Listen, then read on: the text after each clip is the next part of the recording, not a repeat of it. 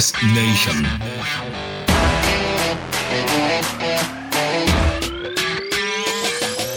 Greetings and salutations, Device Nation, your home for the greatest show on earth, and we know that show is Medical Device Sales, with ideas, stories, and interviews to help take you from good to great. This is Kevin Brown, your voice of CSI in times of SSI, and yes, we are going to go all CSI today and do a forensic analysis on the air in the OR that many of us stand in all day, some more than others. Spine reps.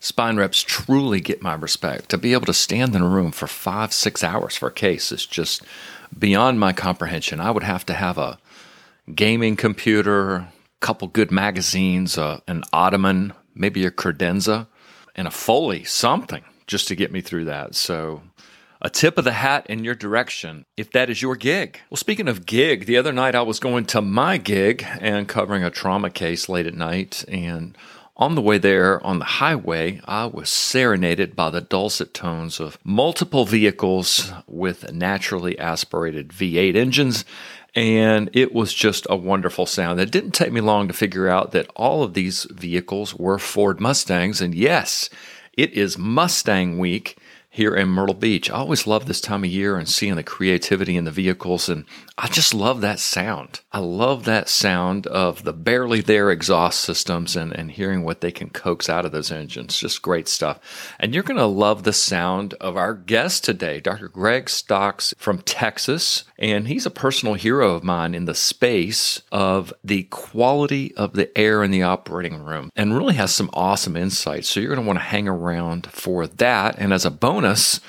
you're going to get to hear what he's doing in the area of looking at the angles of the femur as a determinant in whether or not a patient develops medial or lateral compartment arthritis. Really, really cool stuff. So when my kids were little, my last official act of the week on Friday afternoons was to go to the library and get a bunch of books for them, and they loved having Dad read them a book for bedtime. And one series in particular that I remember was the Berenstein Bears. Mom and a dad bear living in a tree with a son and a daughter, and the various hijinks and tomfoolery that would ensue from that.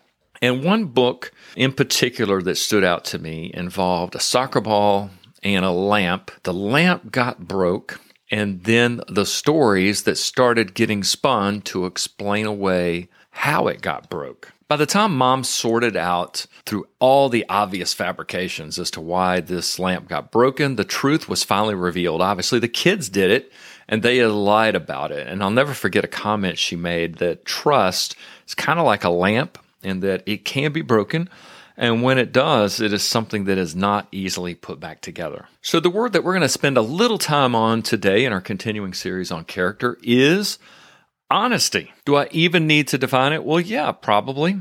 Let's look at the definition of honesty. A European plant with purple or white flowers and round, flat, translucent seed pods that are used for indoor flower arrangements. Believe it or not, that is one of the definitions, but that's not the one for today. It's a facet of moral character that connotes positive and virtuous attributes such as integrity, truthfulness, straightforwardness, including straightforwardness of conduct along with the absence of lying, cheating, etc. Now, for the purposes of discussion, we're going to divide this into two sections.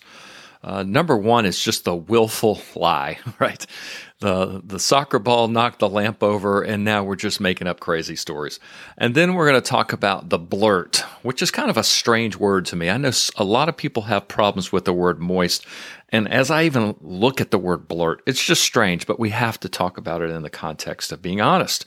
So let's look at the willful fabrication. Many years ago, there was a rep at a particular hospital that I knew who had quite a book of business in a particular trauma item, did very, very well with it.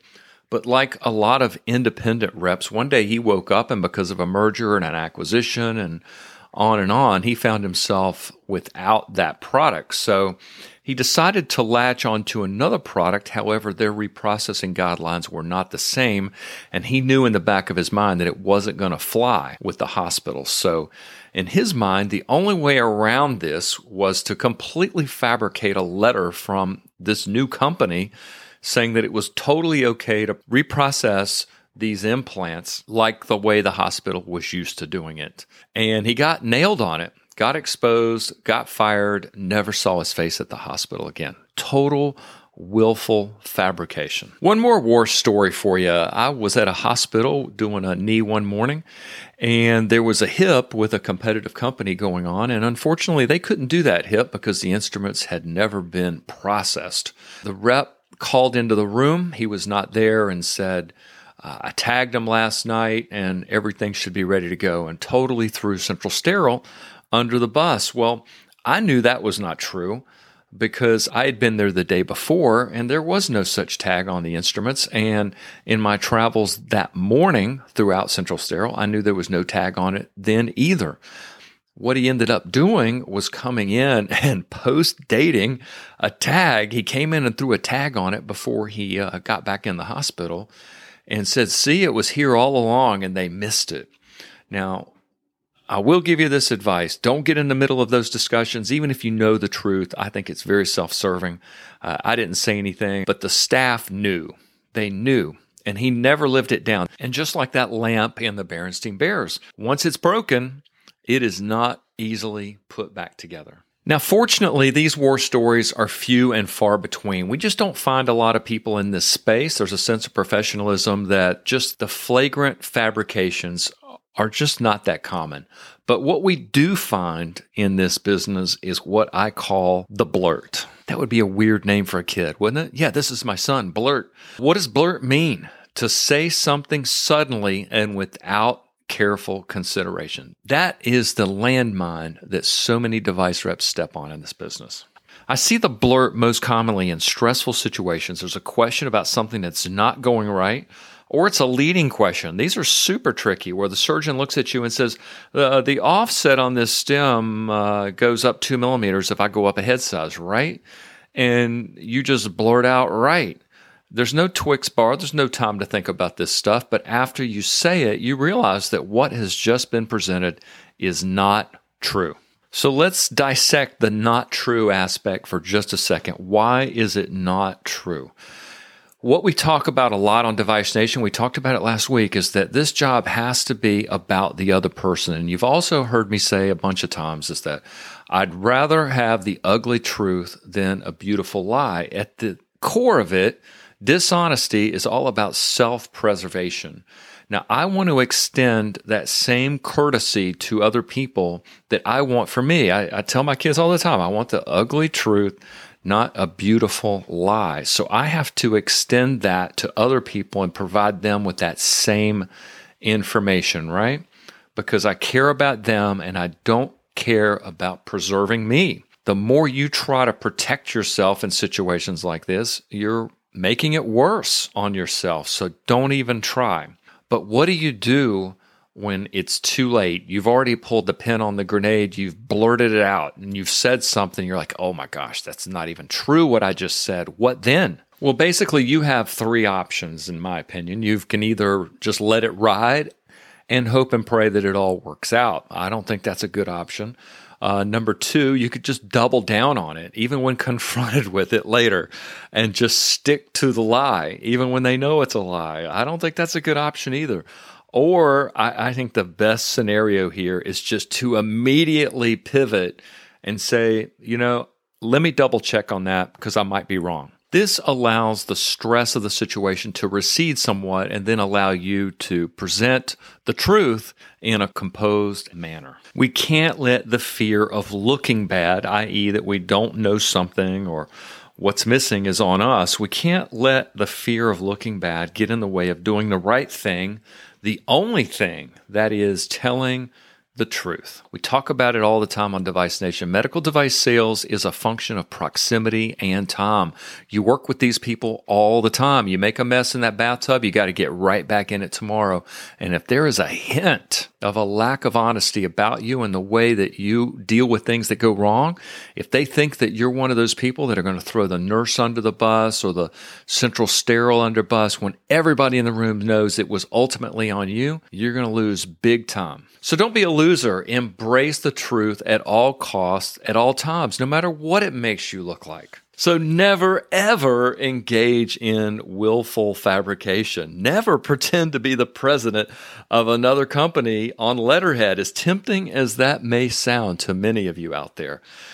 Don't ever throw Central Sterile or the nursing staff under the bus for something that's obviously your fault. Don't do it. And lastly, if you ever find yourself in this situation where the stress of the moment, your brain is shutting down, you realize there is something very wrong here. The patient's on the table, the surgeon is staring at me, the nurses are staring at me, and you blurt out something that you know is not true.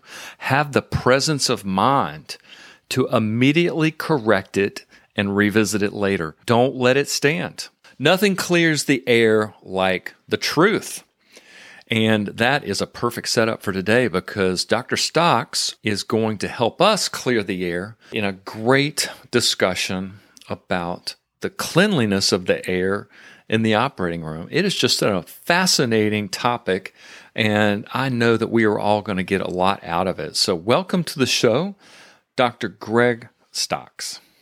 Thanks, Kevin. I'm really glad to be here. Dr. Stocks, I particularly am so grateful to have you on today. I look forward to talking with you about shedders, UV, laminar flow spacesuits, and the air barrier and the like. But first, let's go back to Duke, and I would love to hear what was your path that would ultimately lead to a joint fellowship. Yeah, Duke was a great 4 years of my life. I kind of started to want to be a physician in high school, but I can't pinpoint any particular person who set me on that pathway. Nobody in my family was in medicine, nor did I have a family physician that made an impression on me. I think the things about medicine that appealed to me was just, the independence.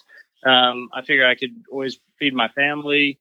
I always like a good challenge, and I think medicine is kind of endlessly challenging. And 22 or 25 years later, looking back, I think God was probably guiding my pathway, because I feel incredibly blessed to do what I do and to make a difference in the people's lives I can make a difference in. And I don't know that I recognized it early in my career, but I think God was leading me down that pathway. So, I started out as an engineer at Duke, thinking biomedical engineering. My father's influence, he said, hey, if you don't get into med school or change your mind, you need a degree you can do something with. And after the first year, I actually transferred out of engineering because I was confident I was going into medicine, and fortunate to, come back to my home state of Texas and med school at Baylor, and always liked orthopedics. I feel blessed to have ended up where I have ended up. I worked with some biomedical engineering students at Duke for a patent I was involved in. They have an amazing program there in that field. They do, and I've had another neat event in my life, and that is I met my wife at Duke. We've been married 22 years, and I just dropped my daughter off there to start college at Duke in these unusual times that we're in, but she's on campus and has just started college at Duke. So my wife are kind of getting reconnected. So yeah, great 4 years of my life were spent in Durham, North Carolina. Funny, Kevin, I grew up, in Texas thinking football was all it was. And I got changed pretty quickly being in North Carolina, where in the 4 years I was there, I think Carolina won a national title. I think that was the year when Jimmy Valvano at NC State went on his run to win a title. And the first year I was there, Duke got a new coach, and nobody could really pronounce his name. And he actually had a couple seasons that weren't too good, and they were thinking about whether they wanted to keep him or not. And then he recruited this guy named Johnny Dawkins and just started building teams from there. And Coach K has built an incredible legacy there. So, were you a bogger? That's a crazy question. I can't believe you asked that question. I did live in a dorm called Bog. How did you know that? I don't know. I remember the fans in the crowd at the Duke games. They were called the Boggers. Are you serious? Okay, so Bog, that's crazy. There's only not even a lot of Duke people know about Bog, because it was just of a certain era. Bog was like a local fraternity. It was a selective men's dormitory. Selected being that they had to ask you to live there, kind of like a fraternity, but it wasn't certainly a national fraternity. We think Bog stood for bunch of guys. It was not. But when I was there, we would typically sit behind the opposing team's bench and heckle the coach the entire time. Which was fun. Lefty Drizel was at Maryland, and we had a great time heckling him. It was funny, though, when Jimmy Valvano came to Cameron Indoor Stadium, you couldn't heckle the guy. He was the world's nicest guy, and you just loved him. He was just an amazing human being. But yeah, I didn't think there was 20 people that knew about Bog. So that's an incredible question. So you went on to London to do some work at Dr. Freeman's Bone and Research Unit, and this gentleman was a real legend. Who passed away a few years ago. What was that experience like? And did you get to work with him at all? Oh, yeah. No. So I spent 1 year with Michael Freeman. It was the best year of my orthopedic training by far. So that was serendipitous. Like a lot of guys that go into orthopedics, I thought I wanted to go into sports medicine, and somewhere around my 4th year of residency, I saw the light. I realized I didn't want to spend, Saturday mornings in locker rooms and Friday nights on football fields and clinics seeing teenage girls with knee pain, and, worked with some guys who did joint replacement and just thought that is the coolest thing ever. But I was a year late to apply for my fellowship, which was in California at San Diego. So I had a year to kill. It's a guy named Ted Hartman, who was a former orthopedic chairman, where I was training at Texas Tech in Lubbock, had some connections in England. And he said, well, let's see about getting a fellowship there. Ultimately hook up with Michael Freeman. It was the best year of my orthopedic training for several reasons. One, it wasn't sort of overscheduled like we typically do in America. So I had a fair amount of downtime to read, research and, just kind of wrap my brain around joint replacement stuff. And then, I was able to have my own list of patients I could operate on because I had completed my residency by the time I went there. I wasn't still in training, so I was able to do some surgery independently. But working with Michael Freeman, wow. So Michael Freeman, you may know, but I'm not sure if everybody in the audience would know. He basically invented knee replacement surgery. He and John Insall were roommates at Cambridge University, undergraduate. And when they went on to do their medical work, of course, John Insall went across the pond to New York at HSS. And Michael Freeman tells the story that when he did his first knee replacement at the Royal London Hospital in London, he had one implant size, no instruments, basically just a saw. And he puts in this primitive, knee replacement. And the guy does okay, and he calls up, his college roommate, John Insall, and says, John, I think we're onto something here. We need to see what we can do with this. So they, kind of independently developed their approaches to knee replacement surgery. But he was the most articulate person I've probably ever been around. The year I was with him, he was the outgoing president of the British Orthopedic Association and the incoming president of the European Orthopedic Federation. And he would take me to meetings with him. So, that year was just unbelievable. Honestly, I feel sorry for the two guys I did my other fellows with at University of California, San Diego, Richard Coots and Richard Sansori. They're phenomenal guys, but Kevin, I knew everything about joint replacement surgery when I showed up, and that's not what you want in your fellow. At least I thought I did. Of course I didn't. But so I'm sure I was pretty annoying to them, but it was a phenomenal experience. I read his obituary, and he made a remarkable comment when he retired in 1996. He said he never really understood how the knee worked, and then went on to do all this research that would end up leading to the science behind the medial constrained knee. And I thought that was just a kind of a humble comment for somebody to make with his CV. With his intellect. So, Kevin, let me tell you a personal story. The last month of my fellowship, I was at his research office out at Whitechapel, which is the east side of London. And Michael Freeman said, as he would typically say, I was in the bathtub last night drinking a glass of scotch, and I was thinking, Um, and he was influenced by this PhD in California named Ann Hollister. He had seen her work at a meeting and the way the knee works, and he thought she's got it right. And then it triggered him to think of the medial pivot. So he showed me this piece of plastic that Mike Tuke, his instrument guy, who is with Corin, made for him. And he had this old Thompson, hemiarthroplasty on his shelf. And I remember taking a piece of plastic and taking the Thompson, and it articulated perfectly on the medial side. And he just explained why he thought it was, a good idea.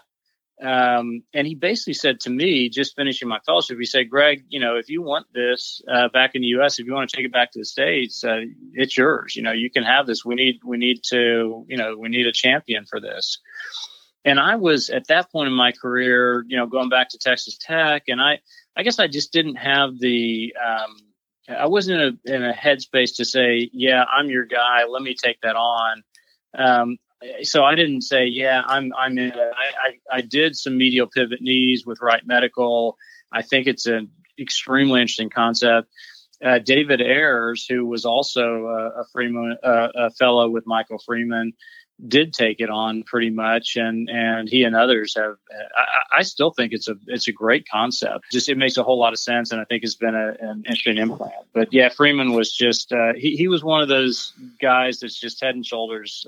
I'll tell you a funny story, Kevin. I've never seen anybody hold an audience in the palm of his hand like he could with a group of orthopedic surgeons, brilliant orthopedic surgeons. But he just could orate and reason in just a way that's just unbelievable. So I had this guy on this huge pedestal. He's just like, you just can't come close to him. He invited me out to his farm in the Cotswolds one weekend. He was driving me out there, and his wife got in the car. And I realized there's one person, on the planet who knows more than Michael Freeman, and that was his wife. She'd say, honey, you need to turn left up here. And he'd be like, well, I'm pretty sure. It's like, no, honey, turn left. It's typical marriage. But I was very privileged to spend that year with Michael Freeman. Towards the end of his career in terms of clinically practicing medicine, but he carried on his research interests. He was all excited when I left him as a fellow about functional MRIs and MRIs where you can, have range of motion. And he was going to an Eastern Bloc country to do more anatomic dissections. And he just had an amazing mind, amazing guy. Speaking of research, research has been so much a part of your career. You were a member of the Orthopedic Research Society for almost 20 years. Where did that passion come from? And is there any work in particular that stands out to you from your experience in that realm? It's funny. My passion for research, I would say, is not born out of, a desire to publish or further myself academically. In fact, it's almost the opposite. It's almost, I think the way God wired me is I tend to be introspective and reflective, and I'll just reflect on things, whenever at night and if an idea comes to me, until I've run it to ground and kind of worked it through and thought it through, it's hard for me to let it go. And so that's, the things that I've had the privilege of getting involved in from a research standpoint are really just those kind of ideas. And hopefully we talk a little bit about, air quality in the operating room and just some of the other projects I've been involved in. I think that's where the research comes from. You just see something that you think, needs to change or could change for the better. You just want to work towards making that happen. For the better of our patients and, predominantly. Definitely want to talk to you about the air quality control in the OR. But before I get there, you're working on an IRB that involves the patient-specific valgus cut on the total knee. Tell me about that. Yeah. So I guess in my fellowship in San Diego, I got in the habit of taking a 51-inch X-ray, hips, knees, and ankles for everyone who's going to have their knee replaced. And I would measure the valgus angle, which your audience will probably know is the difference between the mechanical axis of the femur and the anatomic axis of the femur. I think of the femur as a triangle. with the femoral head and then the shaft and then the center of the notch. And that's the angle you cut your femur at to restore the mechanical alignment in our patients. So I was taking that measurement on all my patients before replacing their knee, and I found that number would vary anywhere from 2 or 3 degrees up to 8 or 9 degrees, and everything in between. And the what everyone does is basically, or what a lot of surgeons would do, is not take any measurements, but just cut the distal femur at 5 degrees of valgus and hope that restores mechanical access, and often it does. So we measured several hundred of those 51-inch X-rays and found, and we carefully controlled for rotation because some people have criticized some inaccuracy with standing 51-inch X-rays, because if the rotation of the limb is off, it can affect your measurements. But we controlled for magnification well. And what we found was, if you cut a total knee, or if you cut your distal femur at 5 degrees, you're right about 60% of the time, but you're wrong about 40% of the time for what your specific target for that individual patient should be. So I was able to present that information at AAHKS, and it was published in one of their supplements. But so that's always intrigued me. And so what we're currently working on is, I've got several thousand X-rays of patients who are indicated for total knees. We're in the midst of our analysis, but I believe we're going to unlock something in the patient's inherent anatomy that leads to their knee arthritis. For example, what we found in the first study was folks that have medial compartment arthritis tend to have a more varus hip, a lower neck shaft angle, which makes perfect sense if you think about the femur as a triangle with the mechanical anatomic axis. Folks that have lateral compartment arthritis tend to have more valgus hips. I mean, there was a very strong correlation between the two, and I think it may be causative. I think if you're born with a valgus hip, you're more prone to wearing out your lateral compartment. And what we found was, if you have a valgus hip and a worn out lateral compartment in your knee, you should be cutting the femur at 3 or 4 degrees, not 5 or 6 degrees, if you want to restore the mechanical axis.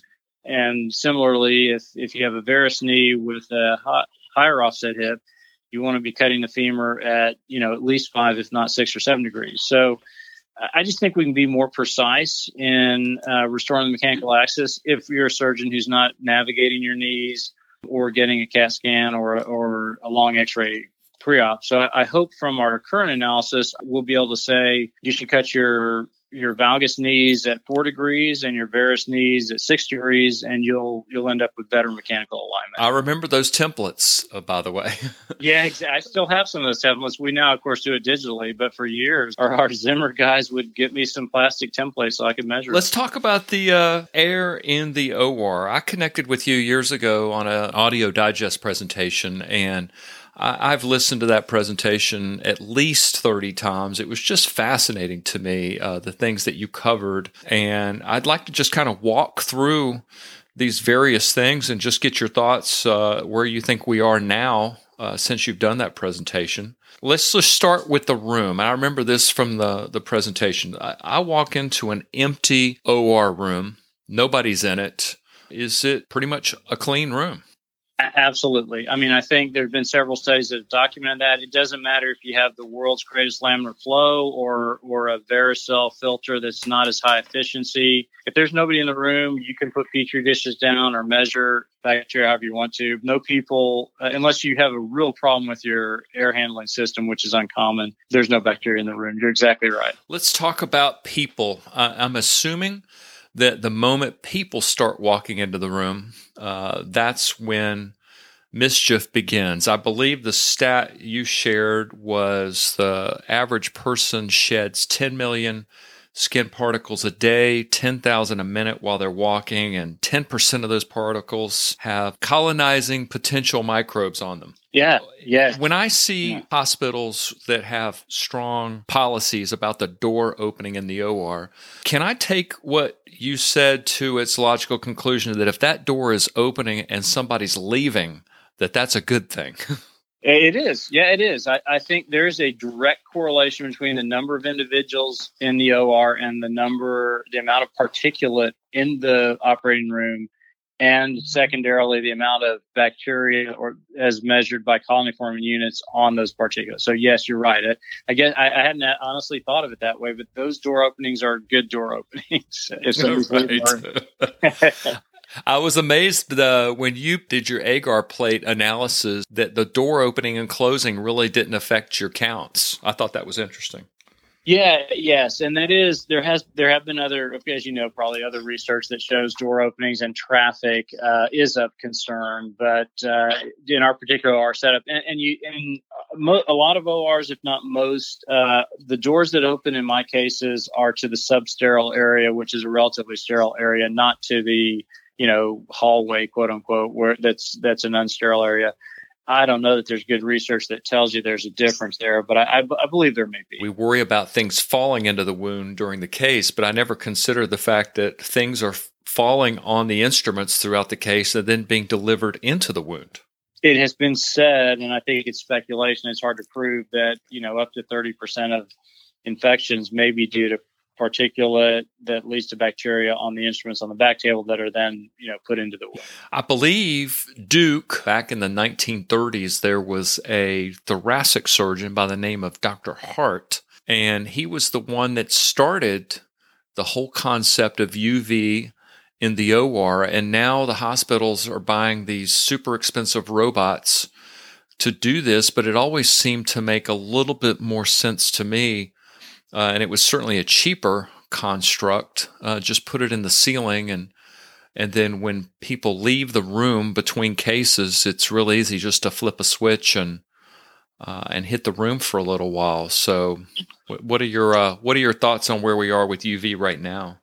That approach is effective, but as we've talked about previously, you can kill the bugs when the room's empty, but then when the patients, the nurse, the anesthesiologist, everybody else starts coming back in the room, unless you're continually exposing the room to UV, you're going to have particulate with bacteria on it in the room. So it needs to be more of an ongoing use of UV, and then you have the environmental concerns. So, I'm not a COVID expert. There certainly are some uses for UV to treat a general room for other infectious agents, but that's my concern about using UV to treat the entire room during the procedure, which is when you need the treatment. I've covered cases at Duke before and had to put on the banker hat and sleeves and all that. So I don't know if they're still doing that there now, but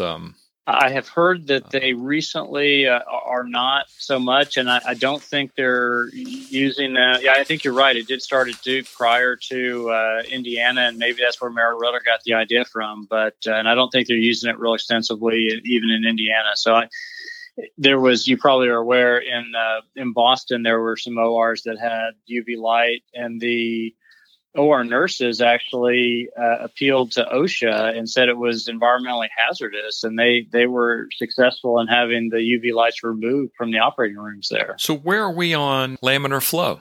I'm glad you asked that question. Laminar flow, I believe, is the wrong word because it makes us focus on the wrong thing. I think clean air in the operating room is extremely important, and I think a lot of people have they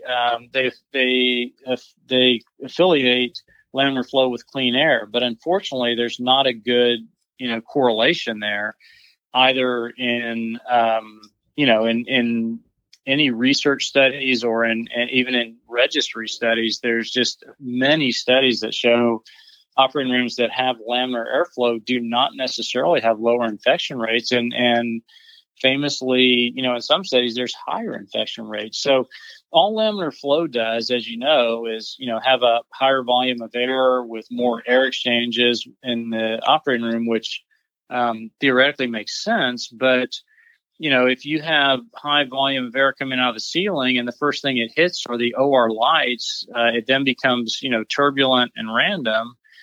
So two good examples Kevin, that you're probably aware of. One was from HSS in the 70s, and they actually published this. They had horizontal laminar flow where the laminar air was coming out of the wall and going across the patient.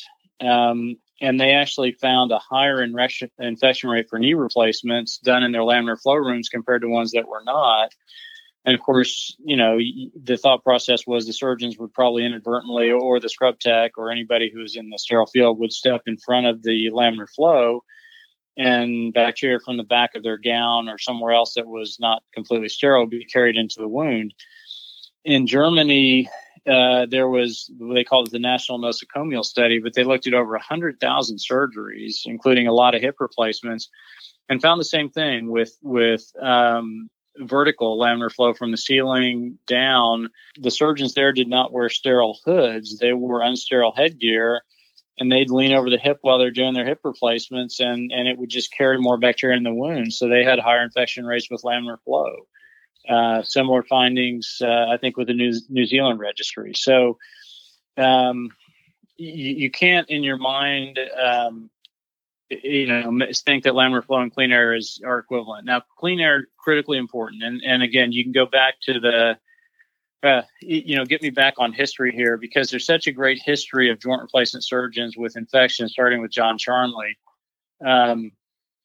Charnley, he fixed so many things about hip replacement surgery that for 100 years people had tried and not been successful with. He found the right fixation method with polymethyl methacrylate.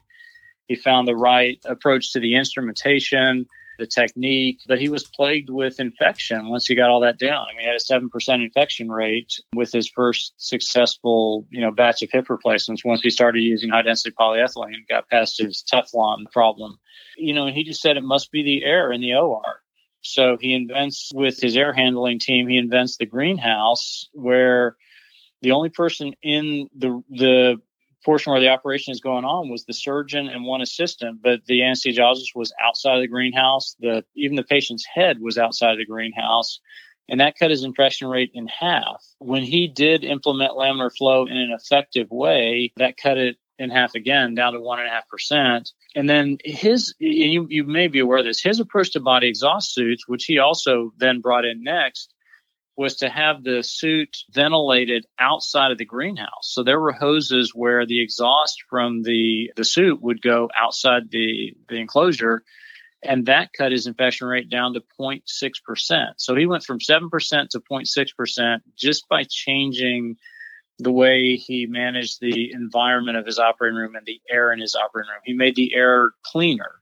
Yes, laminar flow was one part of that, but it was used in a proper way. So, that was 60 to 70 years ago. I guess it was the 1960s when he was doing that study. So 60 years ago, we haven't come that far. I'm sorry to say, with our understanding and our research. There were some other researchers in England, Lidwell and White, who found direct correlations between the amount of particulate in the room, the amount of bacteria in the wound, and the amount of deep infections that occurred. And it correlated with, how clean the air was in the room. And so we know that. We've known that for a long time, but we don't effectively measure how clean the air is in our operating rooms. And I don't know that we manage it as well as we can. So, yeah, definitely a topic I'm passionate about. And I think in the next few decades, we will see huge changes in how we think of the operating room and the air within it. Kevin, it's crazy to me that when we started measuring particulate in operating rooms, we took some measurements that the OR was similar to what you would measure in your garage, literally, or in a warehouse where some of this equipment that we use was made. Whereas, if you're making a microchip or if you're a pharmaceutical manufacturer, you're producing things in essentially a clean room environment where it's there's strict standards, there's strict monitoring, there's strict controls, and what the air quality is at all times in that facility. And if there's ever a problem with it, you identify and you remediate it. But in our ORs, we don't know. It's to me, it's one of these things, you see it and you think this has got to change and this will change. And so I am passionate about trying to work on that and figure out how the best way is to do that. True story. Many years ago, there was a facility that was having a rash of surgical site infections, and everybody was really worried about it. They couldn't figure out where it was coming from because nothing seemed to have changed. And armed with the information from your talk, I was so excited. I said, maybe we could do some particle count analysis and just check out the air in your room. Is there something going on in the air that's changed or it's unacceptable? That would be information that I thought would be good to know. Maybe something had changed in their air handling system that they weren't aware of. Innocently enough, I thought, here I am, a problem solver, trying to bring value to my customer. Right. And I had the OR director go, that is not information that we want on paper, and we don't want to know. And because then we would be liable. And I thought, wow, we're living in a strange time and place when information that may help the patient, we can't have access to that. So that's a great story, Kevin, because you've heard the correlation between surgery and flying airplanes, and the aviation industry puts incredible amounts of effort into analyzing near misses. If there's a near miss, they absolutely are going to understand what went wrong, why it happened, and how they can prevent it. But in medicine, the approach is as you said exactly. It's like, wow, we can't let that get out, or we'll get sued. Well, I gotta ask a crazy particle question. This involves sleeves. Okay, I remember we went through this phase where a lot of hospitals were saying, okay, everybody has to be wearing long sleeve jackets now, dealing with skin flakes, and then a paper came out, and I'm gonna read from it just for a second. Naked men shed approximately a third to a half. I hate reading anything that starts out with that word for some reason. But unclothed men shed approximately a third to a half as many bacteria as the same men wearing screen clothes or scrub suits. Perhaps scrubs actually live up to their name rather than catching squames, which the skin sheds perpetually. They may in fact be scrubbing these bacteria-laden squames from our skin. So with that statement there, is the jury still out on wearing long sleeves? Yeah, no, it's interesting. I have not heard that. I'd say the jury's still out.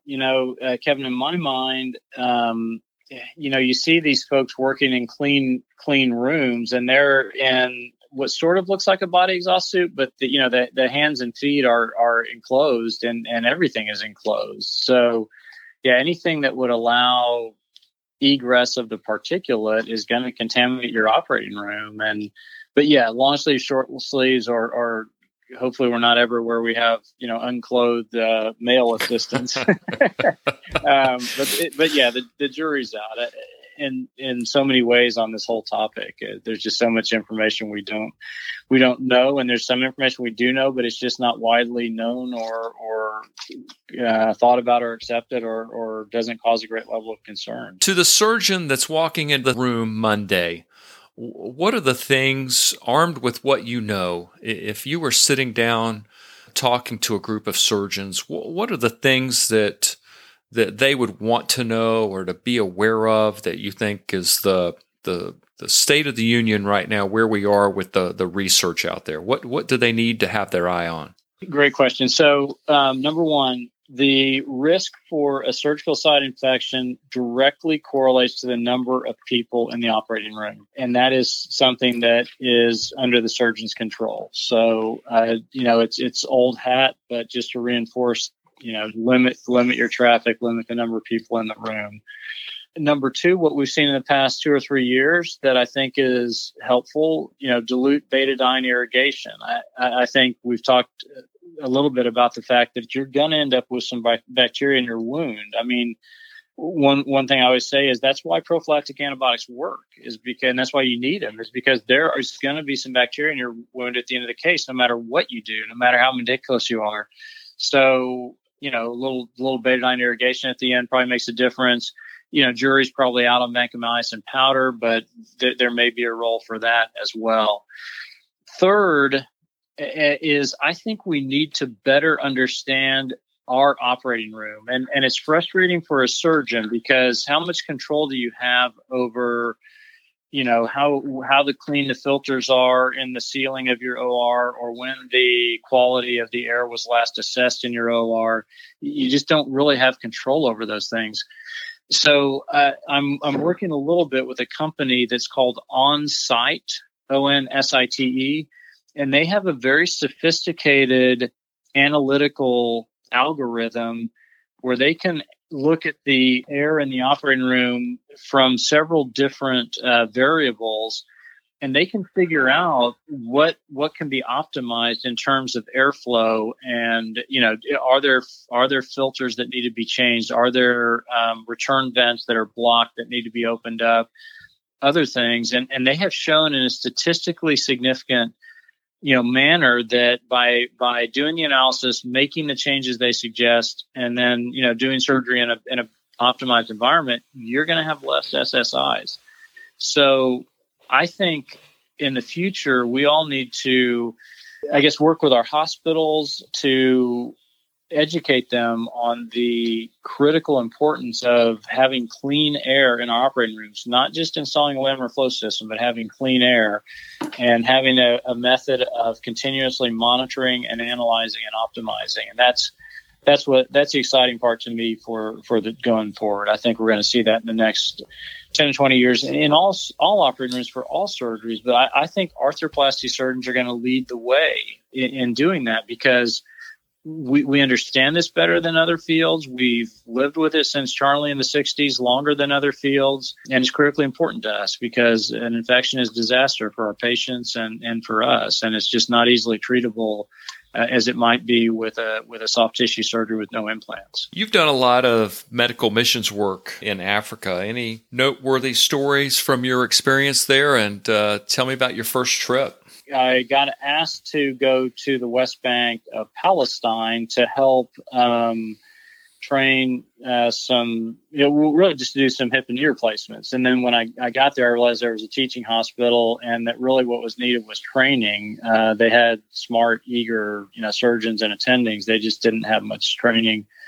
So for 4 years, I went every summer, worked with the same group of residents and attendings, and basically had a guy who had a real interest in doing joint replacements. And after 4 years of going there, he came to Houston and did a little mini fellowship, went back to Palestine, and is really the only sort of fellowship trained joint replacement guy in the entire West Bank of Palestine. That's over 4 million people. So, I felt like God put me in a position to train this surgeon who could then, carry on. And this was 2017. I think I was getting ready to go back, because I'd gone 4 years in a row and had him here the 5th year. And he said, Dr. Greg, I think I got this. I'm doing 40 cases a month, and it's fine. I don't think I need any help right now. So as that door closed, a door opened. My church was sending a mission team to Kenya. And so my wife and I, my 2 youngest daughters, went there. And I was able to do a few joint replacements, work alongside a general surgeon who did a lot of orthopedic trauma work mostly. But what I learned was so the need for surgical treatment in what they call sub-Saharan Africa is dire. The World Health Organization did a study that showed that more people die in sub-Saharan Africa every year from lack of access to a surgeon, a general surgeon, an OB-GYN, an anesthesiologist, an orthopedic surgeon. More people die from lack of access to trained surgeons than they do from TB, malaria, and HIV combined. And so there was an organization called PACS, the Pan African Academy of Christian Surgeons.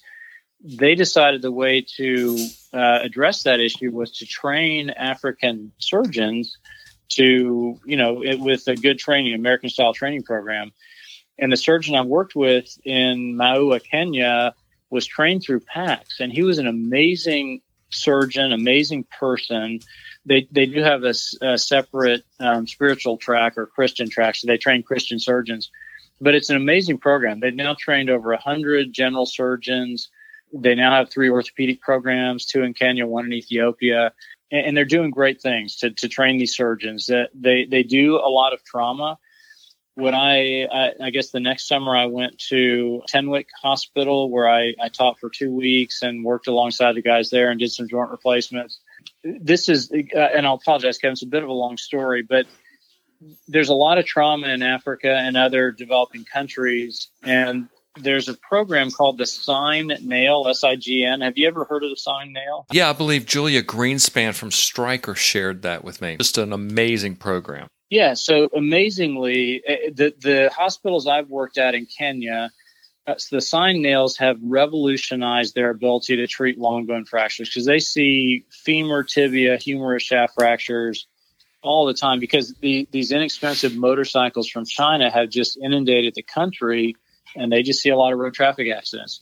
So Lou Zirkle with the Sign Nail has made this program where the implants are free to these, poorly resourced hospitals, as long as they will fill out, the appropriate forms that allow them to do research. They'll donate the instruments and they'll continue to replenish their supply of nails. And it's amazing what they've done. So one of my current passions is there's a surgeon in Nashville named Michael Christie, who is with the Southern Joint Replacement Institute. And he's worked with an Irish implant company to develop what they call the world hip and the world knee. And it's a similar concept where you have a high quality but low cost, hip and knee implant for around, say, $500 that you could take to these developing under-resourced countries.